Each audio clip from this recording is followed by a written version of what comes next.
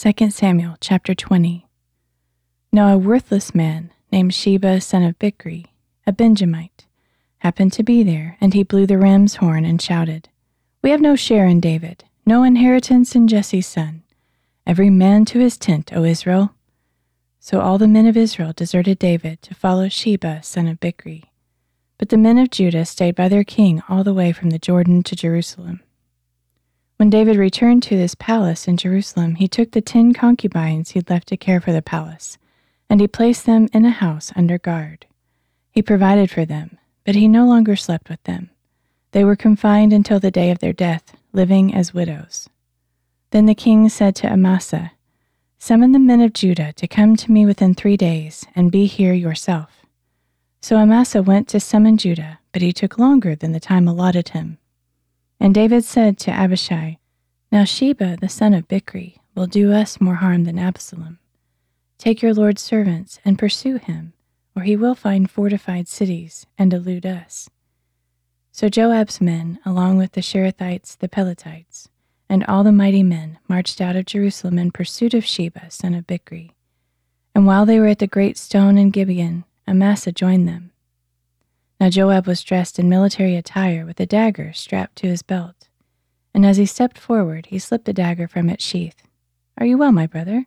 Joab asked Amasa, and with his right hand Joab grabbed Amasa by the beard to kiss him. Amasa was not on guard against the dagger in Joab's hand, and Joab stabbed him in the stomach and spilled out his intestines on the ground. And Joab did not need to strike him again, for Amasa was dead. Then Joab and his brother Abishai pursued Sheba son of Bichri. One of Joab's young men stood near Amasa and said, "Whoever favors Joab, and whoever is for David, let him follow Joab." But Amasa wallowed in his blood in the middle of the road, and when the man saw that all the troops were stopping there, he dragged the body off the road into a field and threw a garment over it. As soon as Amasa's body was removed from the road, all the men went on with Joab to pursue Sheba son of Bichri. Sheba passed through all the tribes of Israel, at Abel-Beth-Maachah, and through the entire region of the Berites, who gathered together and followed him. And Joab's troops came and besieged Sheba in Abel-Beth-Maachah, and built a siege ramp against the outer rampart of the city. As all the troops with Joab were battering the wall to topple it, a wise woman called out from the city, "Listen, listen, please tell Joab to come here so that I may speak with him." When he had come near to her, the woman asked, "Are you Joab?" "I am," he replied. "Listen to the words of your servant," she said. "I am listening," he answered. Then the woman said, "Long ago they used to say, 'Seek counsel at Abel,' and that is how disputes were settled. I am among the peaceable and faithful in Israel, but you are trying to destroy a city that is a mother in Israel. Why would you swallow up the Lord's inheritance?" "Far be it," Joab declared. "Far be it from me to swallow up or destroy. That is not the case. But a man named Sheba, son of Bichri, from the hill country of Ephraim, has lifted up his hand against the king, against David. Deliver him alone, and I will depart from the city." "Look," the woman replied, "his head will be thrown to you over the wall."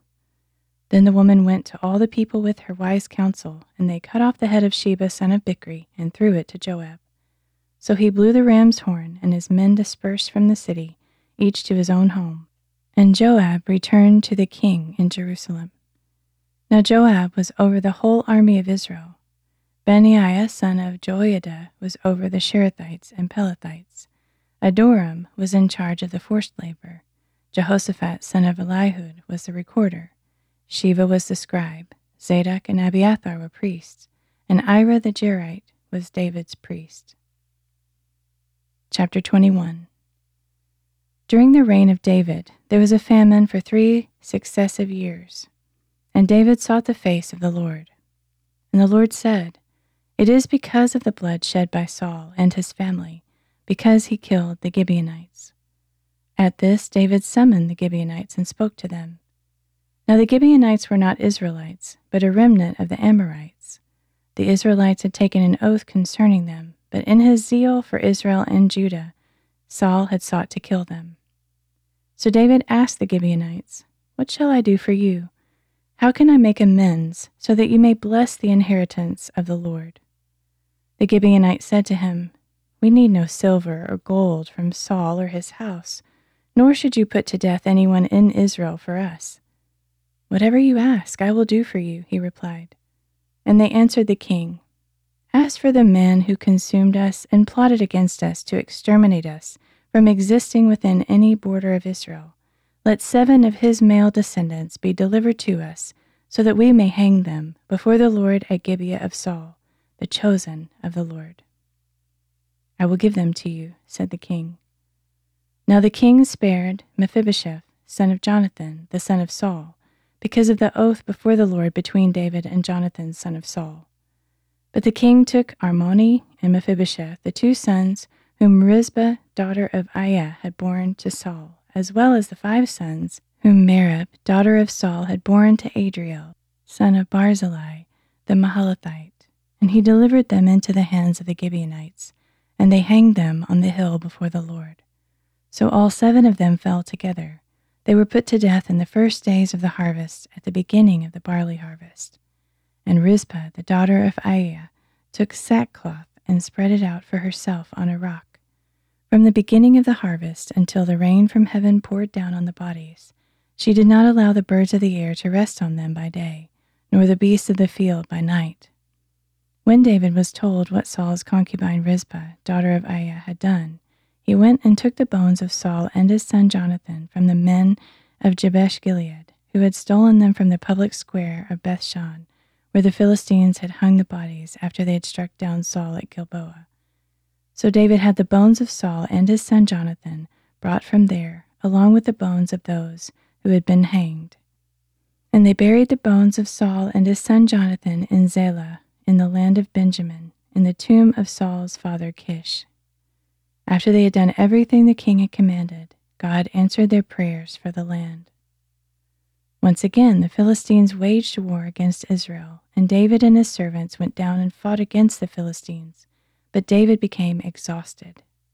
Then Ishbi-Benob, a descendant of Rapha, whose bronze spear weighed 300 shekels, and who was bearing a new sword, resolved to kill David.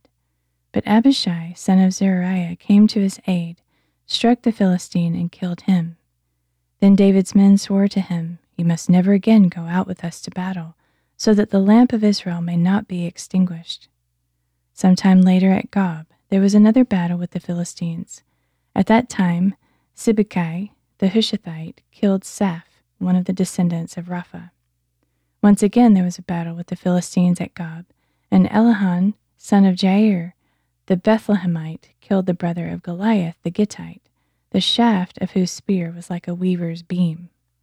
And there was still another battle at Gath, where there was a man of great stature with 6 fingers on each hand, and 6 toes on each foot, 24 in all. He too was descended from Rapha, and when he taunted Israel, Jonathan the son of David's brother Shimei killed him. So these 4 descendants of Rapha in Gath fell at the hands of David and his servants. Chapter 22. And David sang this song to the Lord on the day the Lord had delivered him from the hand of all his enemies and from the hand of Saul. He said, "The Lord is my rock, my fortress, and my deliverer. My God is my rock, in whom I take refuge, my shield and the horn of my salvation, my stronghold, my refuge, and my Savior.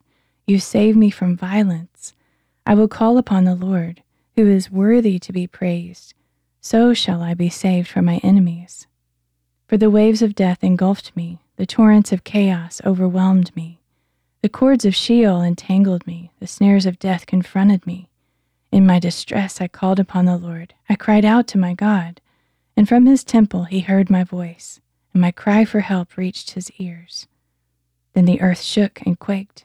The foundations of the heavens trembled. They were shaken because he burned with anger. Smoke rose from his nostrils, and consuming fire came from his mouth. Glowing coals blazed forth. He parted the heavens and came down with dark clouds beneath his feet. He mounted a cherub and flew. He soared on the wings of the wind. He made darkness a canopy around him, a gathering of water and thick clouds. From the brightness of his presence, coals of fire blazed forth. The Lord thundered from heaven. The voice of the Most High resounded. He shot his arrows and scattered the foes. He hurled lightning and routed them. The channels of the sea appeared, and the foundations of the world were exposed at the rebuke of the Lord, at the blast of the breath of his nostrils. He reached down from on high and took hold of me. He drew me out of deep waters. He rescued me from my powerful enemy, from foes too mighty for me. They confronted me in my day of calamity, but the Lord was my support. He brought me out into the open. He rescued me because he delighted in me. The Lord has rewarded me according to my righteousness. He has repaid me according to the cleanness of my hands. For I have kept the ways of the Lord and have not wickedly departed from my God. For all his ordinances are before me. I have not disregarded his statutes, and I have been blameless before him and kept myself from iniquity. So the Lord has repaid me according to my righteousness, according to my cleanness in his sight. To the faithful you show yourself faithful. To the blameless you show yourself blameless. To the pure you show yourself pure. But to the crooked you show yourself shrewd. You save an afflicted people, but your eyes are on the haughty to bring them down. For you, O Lord, are my lamp. The Lord lights up my darkness. For in you I can charge an army. With my God I can scale a wall. As for God, his way is perfect. The word of the Lord is flawless. He is a shield to all who take refuge in him. For who is God besides the Lord? And who is the rock except our God? God is my strong fortress, and he makes my way clear. He makes my feet like those of a deer, and stations me upon the heights. He trains my hands for battle. My arms can bend a bow of bronze. You have given me your shield of salvation, and your gentleness exalts me. You broaden the path beneath me, so that my ankles do not give way. I pursued my enemies and destroyed them. I did not turn back until they were consumed. I devoured and crushed them so they could not rise. They have fallen under my feet. You have armed me with strength for battle. You have subdued my foes beneath me. You have made my enemies retreat before me. I put an end to those who hated me. They looked, but there was no one to save them. To the Lord, but he did not answer. I ground them as the dust of the earth. I crushed and trampled them like mud in the streets. You have delivered me from the strife of my people. You have preserved me as the head of nations. A people I had not known shall serve me. Foreigners cower before me. When they hear me, they obey me. Foreigners lose heart and come trembling from their strongholds. The Lord lives, and blessed be my rock. And may God, the rock of my salvation, be exalted. The God who avenges me and brings down nations beneath me, who frees me from my enemies. You exalt me above my foes. You rescue me from violent men. Therefore I will praise you, O Lord, among the nations. I will sing praises to your name. Great salvation he brings to his king. He shows loving devotion to his anointed, to David and his descendants forever.